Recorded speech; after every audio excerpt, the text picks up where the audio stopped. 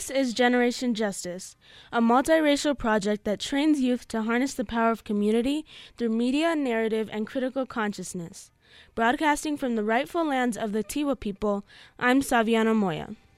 Tonight we feature the National Latino Behavioral Health Association. Their mission and goal is to influence the national behavioral health policy, eliminate disparities in funding and access to services, and improve the quality of services and treatment outcomes for Latino populations. We bring you their plática on Latino well-being during COVID-19 with native New Mexican Dr. Dolores Roybal, who is the former executive director of the Con Alma Health Foundation. Dr. Roybal has 45 years of experience in the nonprofit and philanthropic sector.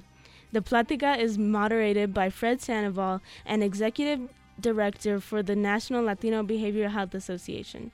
I hope you enjoy this discussion.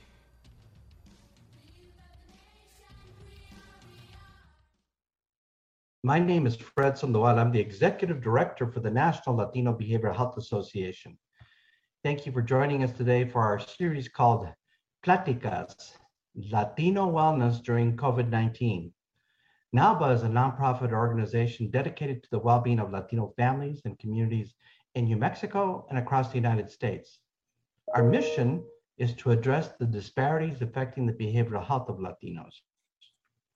We're so excited to host this Facebook Live series on how Latinos and their families can and do take care of their well-being, their emotional, physical, and spiritual health situation during COVID-19. I'd like to thank our partner, Morehouse University School of Medicine, for helping make this series possible.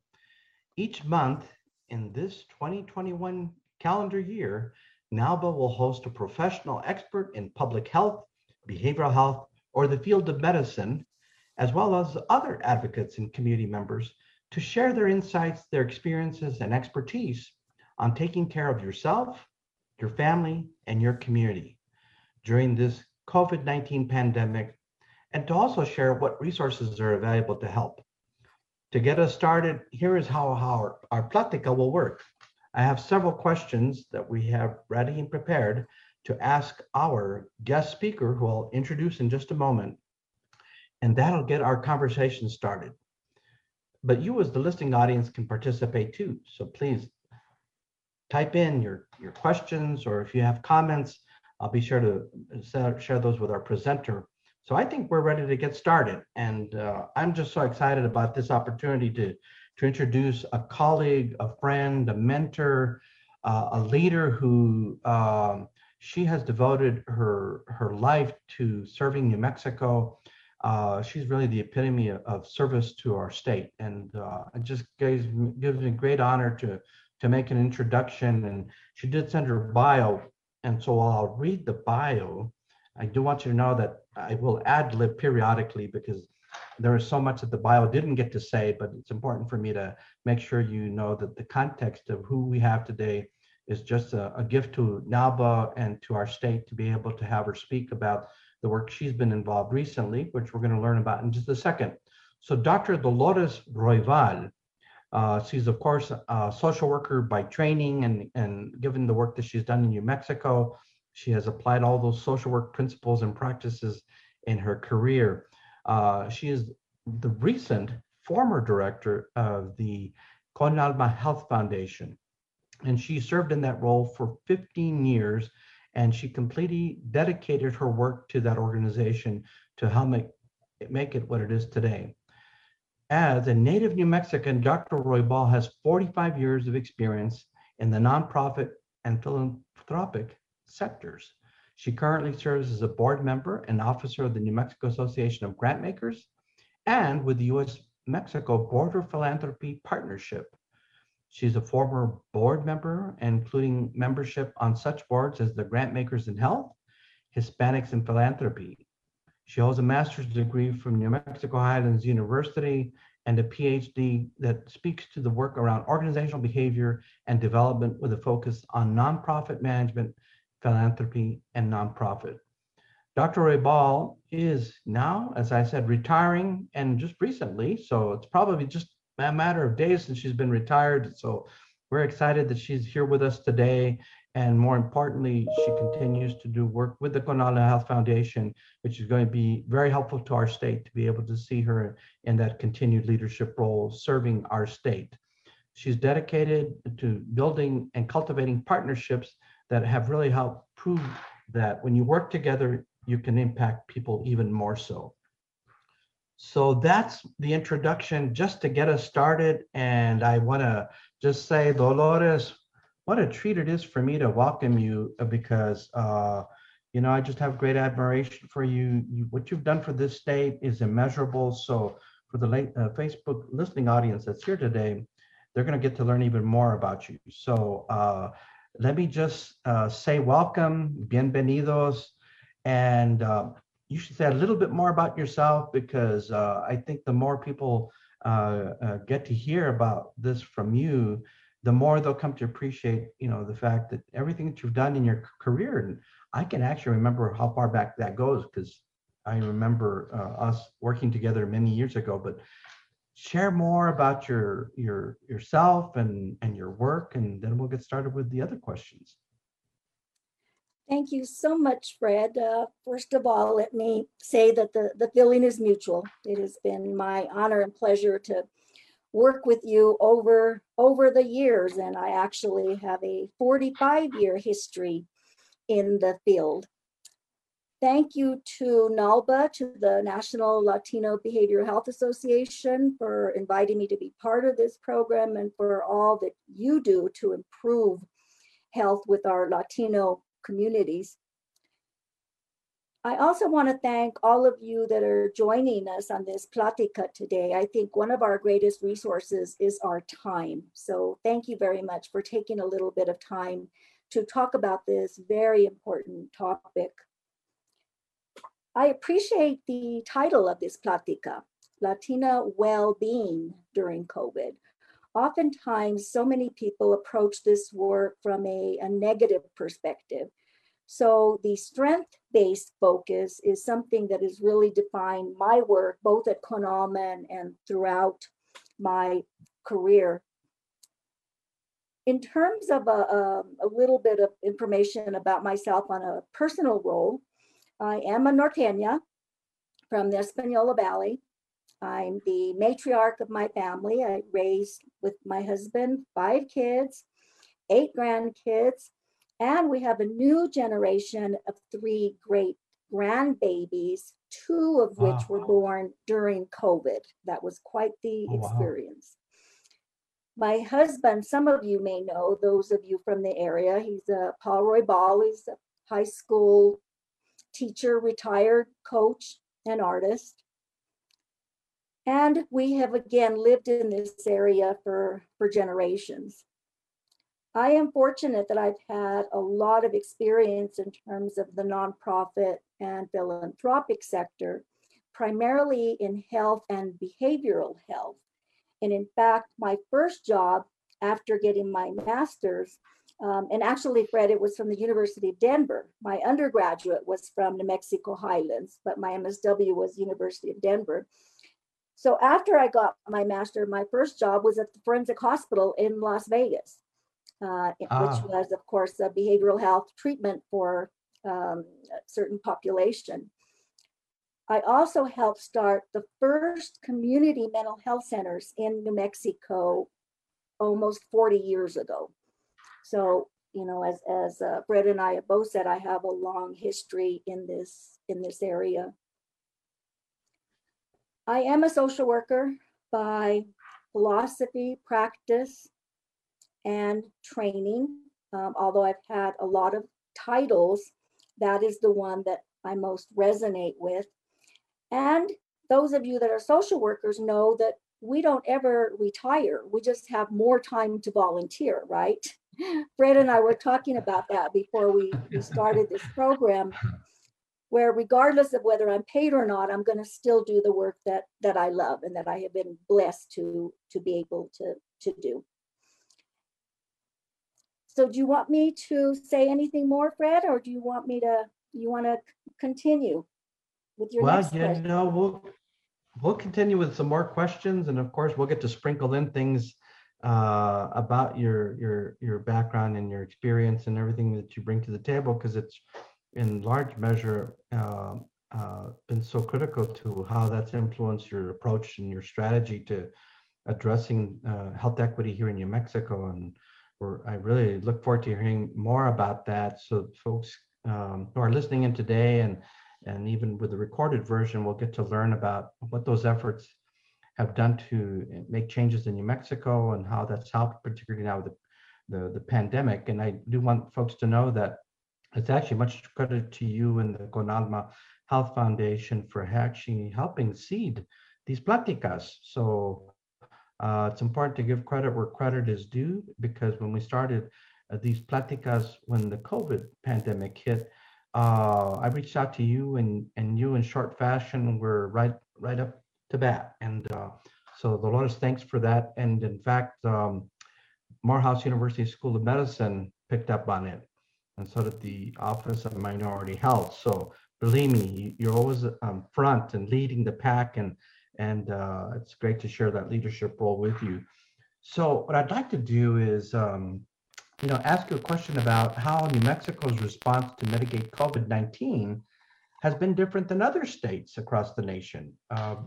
So while we work in New Mexico, really we get to hear about what is happening across the nation.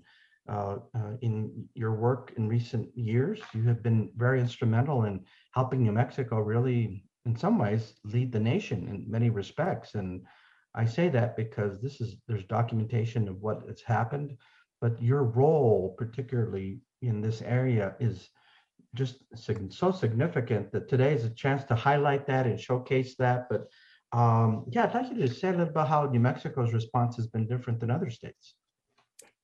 Thank you. New Mexico certainly is unique in many regards. Part of our efforts include our collaboration with the New Mexico Department of Health.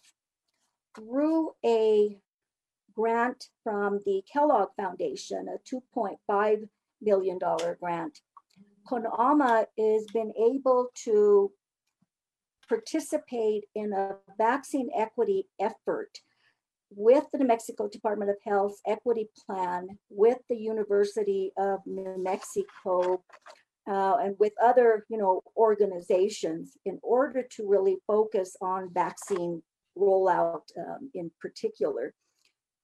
New Mexico's many characteristics, both in terms of strengths and challenges, have certainly played a role with COVID. That includes our large geographic and largely rural nature of our state, as well as the high percentage of people of color. And I think we all know that people of color have disproportionately been impacted by COVID. And that certainly is the case in New Mexico, particularly with the Hispanic and with the Native American population. With that said, New Mexico has actually done an incredible job, particularly compared to other states, regarding the COVID pandemic. And that includes efforts such as going out early through the leadership of our governor and implementing certain protocols such as social isolation, the mask mandates, other activities such as the immediate and rapid rollout. And New Mexico, I'm happy to say, has hit its goal of 60% people vaccinated. So many of the restrictions, or actually all of the restrictions, will be lifted on July 1st. New Mexico is ahead of most states in terms of getting shots in the arm. And I think that this, again, is attributed to many characteristics that New Mexico has, such as centralized government and health department. And you certainly know this, Fred, as a former deputy secretary for the Department of Health. We have many partners too in the philanthropic sector and nonprofit sector that have contributed to the vaccine rollout and other efforts regarding the pandemic. So for example, CONALMA Health Foundation last year received a $1 million grant from the Robert Wood Johnson Foundation as part of its national humanitarian effort for COVID relief and recovery. CONAMA also received, prior to the current grant of 2.5, last year CONAMA received a $500,000 grant that CONAMA matched with local and national funders, such as Hispanics in Philanthropy and many others, to support vaccine efforts and COVID relief and recovery for the large immigrant population in New Mexico. CONAMA has made many grants for this effort, and I'll speak to those in a little bit in terms of the types of grants. But overall, I think this kind of collaborated multi-sector approach of government, federal and state support, tribal support, and the nonprofit sector, along with our business sector, has made a difference. Yeah, thank you for describing kind of the breadth and the scope of this work, because the collaboration isn't just between two organizations. This is multiple organizations, state agencies, public agencies, as you said, the philanthropy community, community-based organizations. And if you think about how much it takes to really concert that effort and then to have the impact that it has, it's been just remarkable. So congratulations to you for being able to put your arms around such a large undertaking. And then, as you said, to manage the resources that have been awarded by the foundations to really help leverage other resources. And with all of that, I loved when you talked about how you worked with community organizations through mini grants. And mini grants is a very effective way of being able to mobilize many different groups across the state, because oftentimes what we don't realize is that the state is huge. To go from Shiprock to Hobbs, to go from Clayton to Silver City and everything in between, CONALMA has really a broad reach, and so do the efforts of this entire collaborative effort.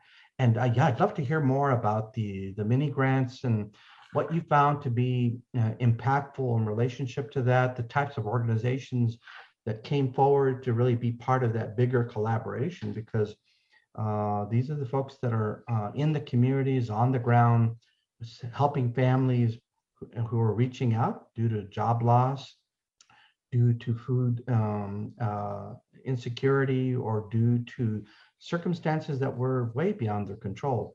So I'd love to hear more about the mini grants and see where those projects are today. Thank you. So in addition to basic needs such as food, housing, utilities, economic relief, CONALMA also provided grants to nonprofits around the state for COVID testing, such as the Mora Health Clinic, and PPE supplies that we did throughout the state to many different organizations, assistance for medications for those that had no other way to obtain them, and even childcare costs. Because again, CONALMA defines health very broadly. It includes behavioral health, oral health, environmental health, economic, and spiritual health and well-being. So health is more than health care, and that's where the equity perspective comes in. So some of the support also supported some of the increased need for crisis management and behavioral health services, including the increase in domestic violence. So examples of that are, we did give some organizations funding to increase support for transitional housing for victims and families that were affected by domestic violence. There was and continues to be an increase on crisis intervention particularly youth. As we all know, were very isolated because of schools having to close. So we saw a lot in terms of the behavioral health side. And again, this was throughout the state. We also funded programs such as the New Mexico Center on Law and Poverty to inform individuals about their rights to housing and income support, to provide legal assistance to clients that might be impacted by eviction. And we provided services for veterans that were in need of, behavioral health or other kind of basic needs. Yeah, thank you for describing what is one of the most significant benefits of the work that you've led, particularly because as people lost jobs, lost income, many lost housing, lost their homes, and then there was that period of time where people were still at risk of losing their homes or even their mortgages, right? Because of the fact that they weren't employed, and the payments that people get behind on. And clearly it just means that the safety net that was put in place took a lot to be able to ensure that people would not be without the basic necessities. It's shocking in some ways to think that here we were in a nation with such incredible resources, but the pandemic really buckled us at the knees. One of the things that I shared with the director for NIDA at a conference for the American Health Insurance Plans was that, as you said, the mental health impact on all of us not only occurred early on, but continues to happen, and that there'll be continued impact as it relates to how our well-being, because of the isolation, the loneliness, the worry. Particularly Latinos were very worried, and that worrisome takes its toll, right? Because it doesn't immediately go away. But there was something that was said that I want to share with you. The NIDA director, Dr. Nora Wolkoff, said that they had anticipated that across their nation there would probably be an increase up to 30% in substance abuse, and particularly as it relates to opioids, given the number of overdose deaths that took place during the epidemic for COVID. The epidemic for opioid use was continuing to happen. So I shared with her that in the area where our organization is doing prevention work, is our data shows that there was a jump of over 300% of fentanyl use in northern Santa Fe and southern Rio Arriba County. And so it tells us that people are struggling, right? And so now with the resources that have been brought to bear on helping our families, what do you see happening over the next year? What do you project will happen with the collaboration that's taking place? And what do you look forward to seeing happen over the next year? I think, to answer that, I would start by saying that what distinguishes Conalma Health Foundation's work is our focus on health equity. And that is where, on ensuring that everyone has the opportunity for good health, regardless of race, ethnicity, or income. And so that means that it requires removing obstacles such as poverty and increasing access to services and healthcare and other opportunities related to equity, such as affordable housing, a good job, educational opportunities. And so in answer to your big question, I think is that what we try to do is to look at both COVID relief and recovery. You'll notice that in all of my responses, I include both. That means that we need to look at both short-term needs, such as a rapid vaccine rollout, so that we address both those that may have barriers to getting a vaccine, because of transportation or age or other barriers, as well as those that have vaccine hesitancy due in part to misinformation or stereotypes or political or religious beliefs, whatever that may be. So it's looking at both the short-term and long-term systemic barriers. That includes supporting the work that your organization does in terms of building a culturally appropriate behavioral health workforce. That means having a health workforce, community health workers, health alliance that are culturally relevant. That means removing barriers such as the digital divide, the lack of, broadband in New Mexico. That means having, access to affordable housing and protecting people from, eviction. So there are, many answers to that question, but the main one is the short-term and long-term. Yeah, thank you for sharing that. And just really real quickly here, I want to make sure you got a shout out from Carmen Rodriguez. She says, good to see you, Dr. Roybal. And we have another colleague who frequents us regularly, Valerie Romero. And hello, and a shout out to her.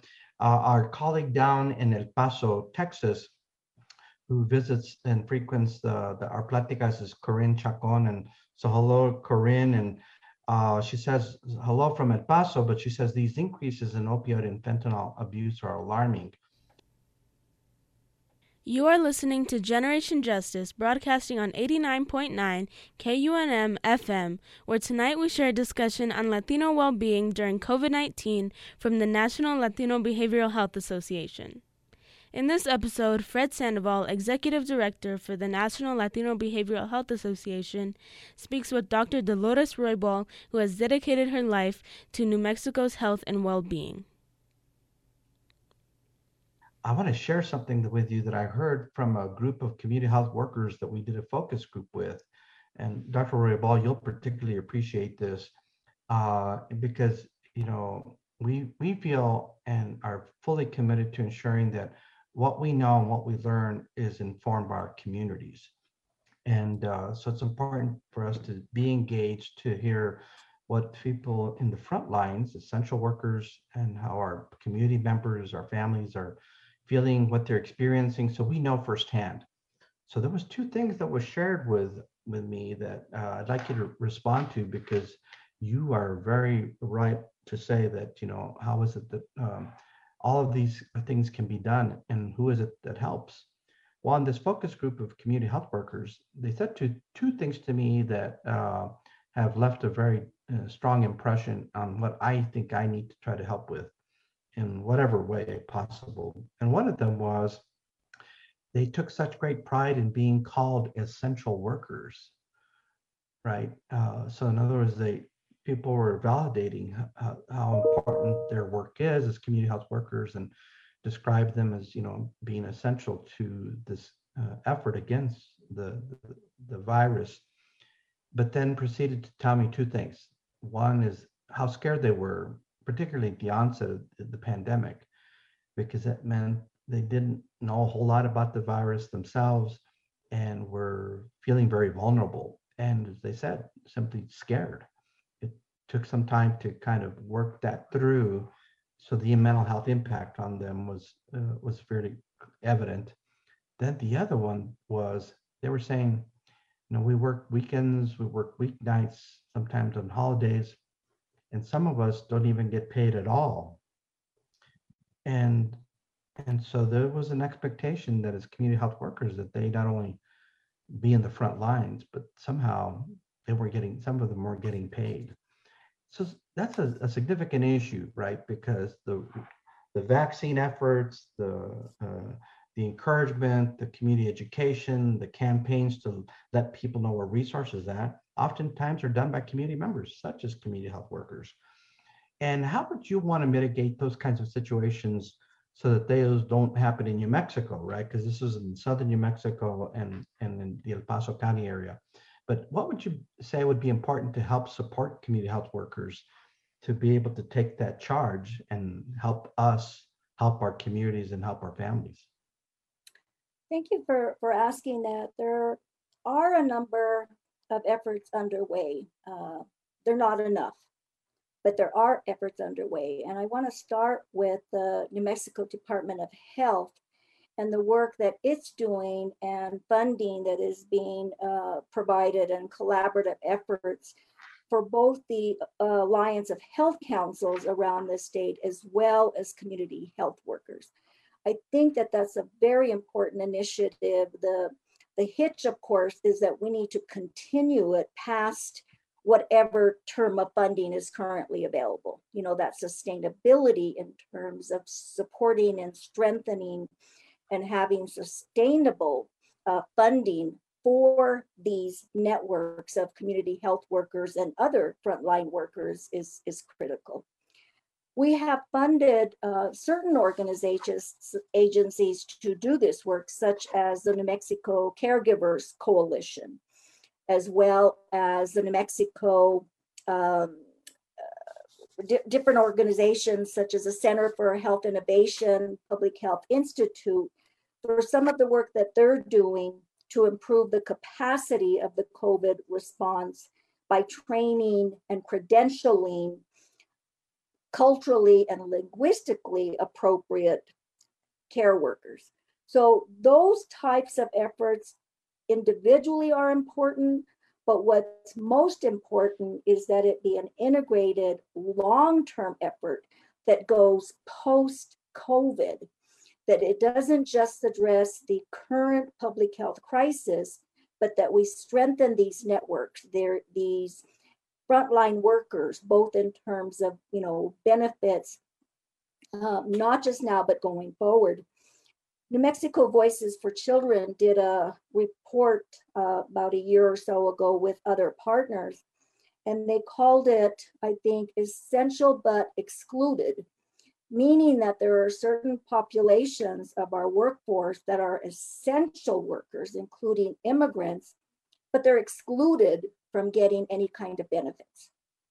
And I think that those kinds of systems, again, you know, really have to be addressed. And I'm happy to say that CONAMA has been a longtime supporter of both the Alliance of Health Councils and the community health workers for many years, but you know, we can't do it alone. There has to be a lot more support. Yeah, that's absolutely right. Well, I want to share with the listening audience that way before our current president, the Honorable President Biden, talked about health equity, Dolores Roybal was carrying that banner. So really, if you count the number of years where you have really led the charge on how health equity is the way of solving and addressing and acting on these disparities, because its focus is on solutions rather than just being aware that the problems exist and that the disparities are there. And so health equity is very different today than it was even 10 years ago, right? And I think it holds in tremendous hope for New Mexico, for our country. But if you think about how far ahead of the pack you've been on this health equities approach, right? Because what it does, it tears down barriers, it starts to fill in gaps, it challenges those very issues that are problematic. And you know, health equity is really an incredible opportunity in our nation to now solve and resolve and take on bigger challenges, right? When we think about how systems work and how well they don't work, and how will health equity look like in the next few years, given now there's a larger federal response around that, and how that can, in fact, really reinforce the message that you led the charge on way before the nation was saying health equity. I'm hearing it almost every day now. And so, you want to say something about that? There's a little magic stew there that we should talk about. Well, thank you, Fred, but I think you gave me way too much credit. Let me put the credit where it's due, and that is with the founders of Konama Health Foundation, who started the organization 20 years ago. This is actually our 20th anniversary. And what's interesting is that in the bylaws, you will not see the word equity anywhere. Yet everything in the bylaws is equity. The way Konama Health Foundation defines health broadly, the way that it's understood that health is more than health care, the focus on community self-definition and self-determination. In other words, Konama is not a prescriptive funder, but Konama encourages and supports communities to identify the need or the problem and to come up with its own solution. So in some of those examples I gave you earlier about basic needs, it wasn't for us to decide what a basic need was. If a basic need was childcare, then that was the basic need, so that the person could go to work, right? Whatever it may be. It also includes core values such as involving the community impacted in the decision making. And I think that is key to this public health crisis currently and to health equity, going forward. It really is the core of what we're doing. We certainly have seen a trend in the last 15 years in terms of more organizations getting away from the siloed approach of the work that we do and understanding that everything is related. The food, the air that you breathe, the water that you drink, where you live, where you work, everything is related. And that's what equity is. And a big part of that is removing the barriers to good health, whatever they may be. And that includes having a, culturally relevant workforce. There are, a number of elements in health equity for it to continue and not just be a fad that is based, again, on a lot of the work that you're doing. Research-based, data-informed, right? Evidence-based practice, involving the people that are directly related in the problem solving, cultural values and practices, lifting those up, making sure that we honor, the community self-determination. It really is not a new concept. It's something that I think people of color in particular have always understood. This concept of health is, bien y sana, right? It's much more than just health care. So I don't take credit for it. I take credit for living it. That's a nice way of describing it, because right, when we apply our values and beliefs to what we do, how we act and behave and how we view things, that's where the action sits. And yeah, thank you for sharing that. If I could just add, Fred. Yes, please. If I could just add that along with that includes the spiritual health and well-being. And that's why I complimented you on the title of this Plática earlier, that it was strengths-based. It was based on a wellness model versus an illness model. It's lifting up those traditional and non-traditional practices that have served us so well, that contribute to our well-being and to our, mental health, and really lift up those practices and those values such as family, such as community, that, have served us so well.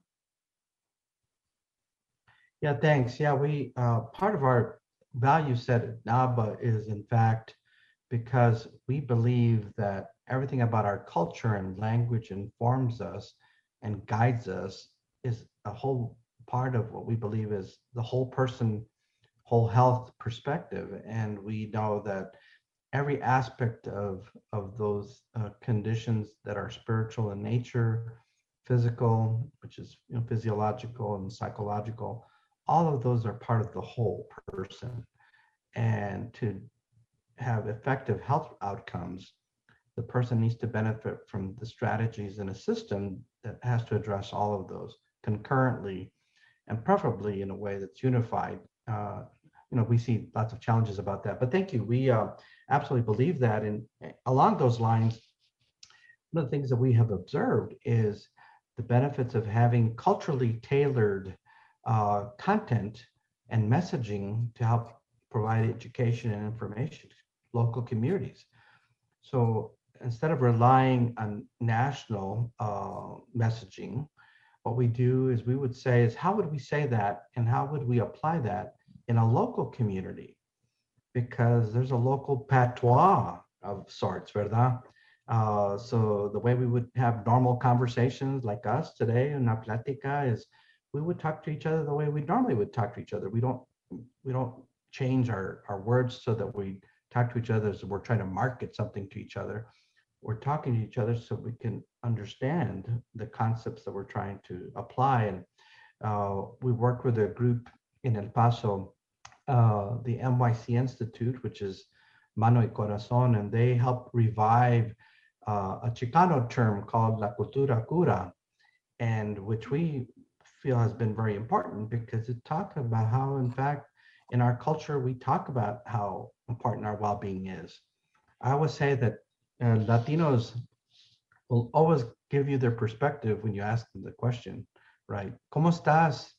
Y platícame más, right? And oh my God, they'll tell you so much you want to know. You just after a while say, okay, that's enough, But the point being is we're not shy. I think people have misinterpreted us is what's happened. It's because they may not know the right questions to ask or to know that we want to have an opinion, but we also know that there are courtesies and nuances such as being asked for our opinion. So oftentimes people don't give us the courtesy of asking us. What they assume is that we don't have anything to say. But say something about cultural messaging. When we now have 40% of folks in New Mexico who still have decisions to make about getting immunized and addressing what they think is important to themselves and their families. What kinds of things will we be saying to people of the balance of the state? Because we still have a ways to go, right? And how will cultural messaging, from your perspective, Dr. Roybal, help to message to people the importance, the value of why this public health strategy of vaccinations is in everybody's interest, right? You want to share a little bit about your insights to that? Yes, thank you for asking. I want to acknowledge again the 4 organizations that the W.K. Kellogg Foundation is funding related to the vaccine rollout and community rebuild. That includes, as I mentioned, the New Mexico Department of Health and their vaccine equity plan, which includes on their part support for community health workers and health councils.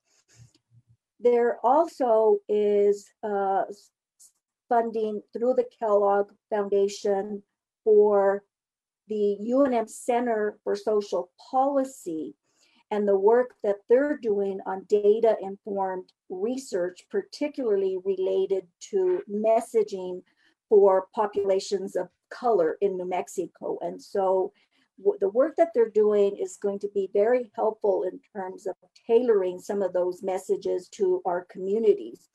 CONALMA's role will be to help disseminate that information in partnership with these other, groups, this kind of multi-sector, public-private collaboration. The other group is called ASTEC for short, which stands for the Albuquerque Area Southwest Tribal Epidemiology Center. And what they're doing is working on culturally tailored messaging and communications with Native American groups.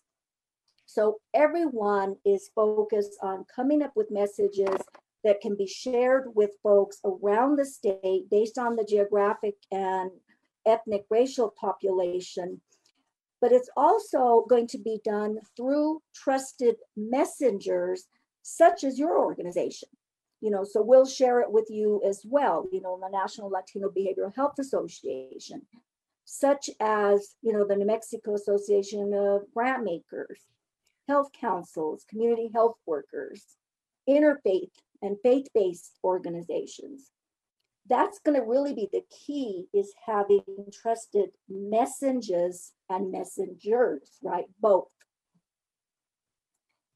So I think that strategy, will be one that's really important. And, I was really happy when you asked me to participate in this program today for that reason. And I know that you've had my colleague, Robert Apodaca, that did the same. It's important that, the messengers get out in different ways.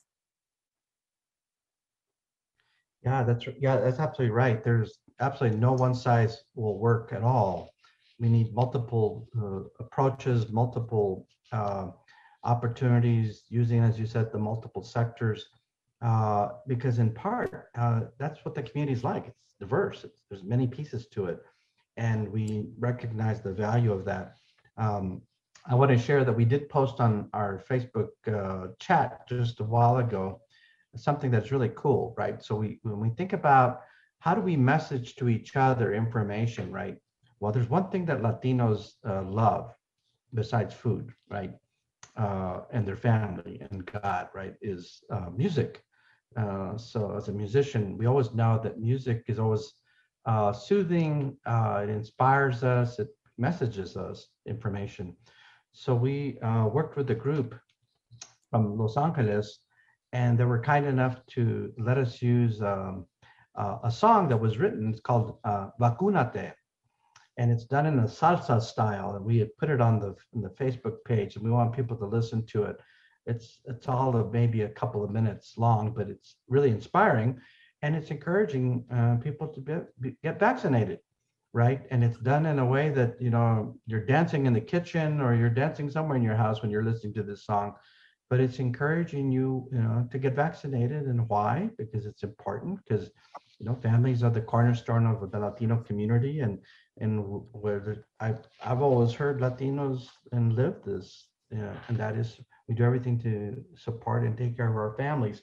But I want to share that just as a little tidbit there. But we are just like the Con Alma Health Foundation, are devoted, committed to ensuring that we continue to do everything to support our states across the nation, because when you think of the nation's population, almost 19% is Latinos, so almost 1 in 5 in this nation. And we see the need is great in some states more than others. New Mexico is doing great by most standards, but we also know that we have a role to play. We can help inform and educate and continue to bring that message forward. We were actually asked to help the University of Chicago through the National Opinion Research Center on what would be messaging appropriate to reaching out to Latinos. And through that project and that effort called How Right Now, or Que Hacer Ahora, we actually were able to contribute to what the CDC calls an evidence-based practice on community education, because it helps to reach and message constantly in different ways, as you said, Dr. Roybal. So I want to share that with you. We did have a comment here by our friend Corinne Chacon, and she says something here because it includes something that you can relate to. She said that she was very impressed with what New Mexico did to establish their response to COVID-19, and felt that it was very much grounded in equity, and particularly focused on the well-being of family and community. So she says it provides an exemplary model for states to be able to look at something like what was done here in New Mexico. And what advice or guidance would you offer to our colleagues in other states, right? Because She's coming from Texas in what was considered one of the hotspots for COVID. And what people don't realize is there was some nuggets that were in those communities like El Paso. They, for instance, in a state that has over 240 counties, imagine that, right? We have 33, they have over 240 plus counties. El Paso County was #1 in getting people vaccinated. So, so we know that in some communities, some counties, people are very committed to addressing the needs of their communities. But what advice would you give to other states about following New Mexico's example, if you will? And then we're going to ask you after that for some takeaways for the day, because I can't believe the time has flown by so fast already, Dr. Roybal, but here we are, right? Trying to cover a lot of ground. But anyway, if you could, share your response to how would you help inform or influence other parts of the country about what has happened here successfully? Again, giving credit where credit is due, I think we have to acknowledge the work that our governor did in terms of getting out fast and in an assertive way in terms of taking immediate action to control the spread of COVID. The way that there was a centralizing of different partners that were working together, the work that we're doing now in a public-private collaborative spirit with government at all levels, including, FEMA, tribal government, state, local, the way that we are incorporating the nonprofit sector, which includes both non-grant making nonprofits and funders such as CONALMA. In fact, today we had a project team meeting and just recommended funding of 24 organizations around the state specifically focused on the vaccine rollout with hesitant populations, totaling 525,000, and we will be doing another round of over 1 million to continue with the vaccine promotion and community rebuild. So the nonprofit, philanthropic, and I think we need to do a better job of including the business sector, particularly small businesses that were also hard hit by COVID. It's kind of like a three-legged stool, government being one leg, the nonprofit sector and philanthropy being this one leg, and the business sector being the third leg. It takes all three legs to support this table of community. And I think that New Mexico was able to do that, was able to bring the different sectors together, to bring science into the picture, so to speak, in terms of bringing providers and practitioners, experts, to advise the governor and others on some activities. So I think all of that, together has made New Mexico unique and successful. Awesome.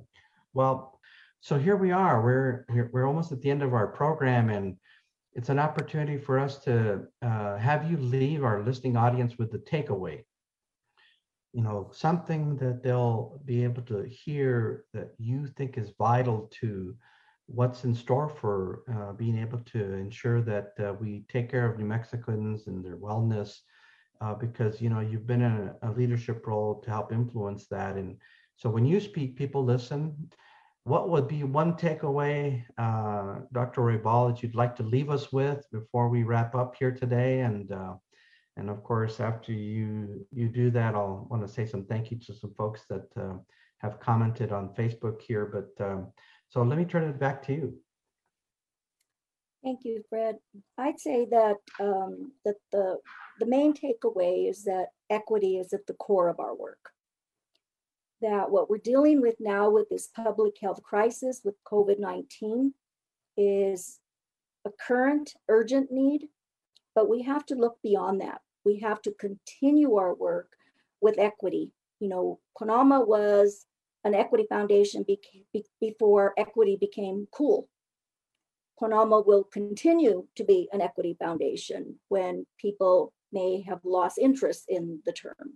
It doesn't change the work. It doesn't change the concept.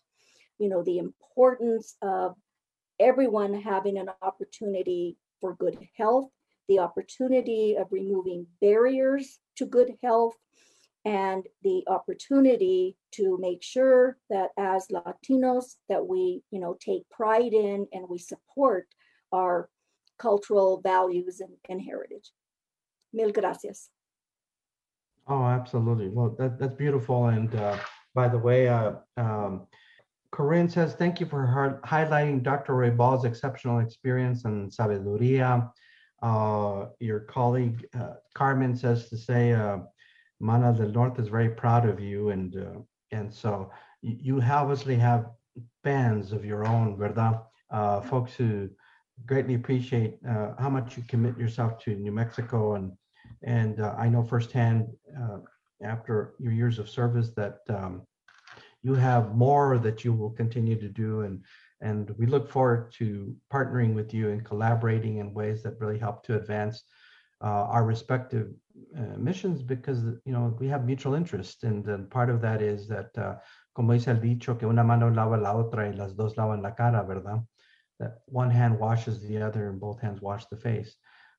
There's more work to be done, but we have started.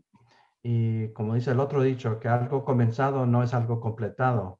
So something started is not something finished. So there's still more work for us to do together, Dr. Roybal. And I just want to say thank you so much for joining us today, and the ideas and the tips and offerings of insight and expertise that you offered today, Dr. Roybal, was helpful to the people who we're trying to help, and that is our families and our communities, and particularly our children, who will be the next phase of a lot of the work that should be focused on. So with that, we're going to conclude today's Plática with our colleague and our guest, Dr. Dolores Roybal.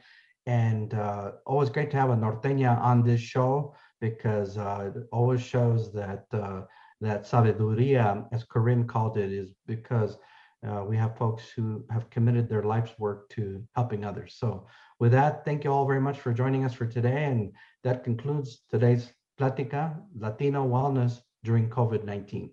Mil gracias. Thank you. Thank you, Dr. Dolores Roybal, for sharing all about the CONALMA Health Foundation and talking about all kinds of health in New Mexico. This topic is very important, and I'm so grateful to have learned about it through this Plática. We'd like to thank Fred Sandoval and our friends at the National Latino Behavioral Health Association for this great Plática. For more Pláticas like this one, visit the National Latino Behavioral Health Association's Facebook page. We hope you've enjoyed this hour of community. Tonight's hour of radio was produced by Roberta Real with production assistance from Barbara Ramirez. Our website is generationjustice.org. We're also active on social media, so find us on Facebook, Twitter, and Instagram. GJ is funded by the W.K. Kellogg Foundation and the Annie E. Casey Foundation. I'm Saviana Moya, and coming up is Spoken Word, so stay tuned and join us next Sunday at 7 o'clock. Good night, New Mexico.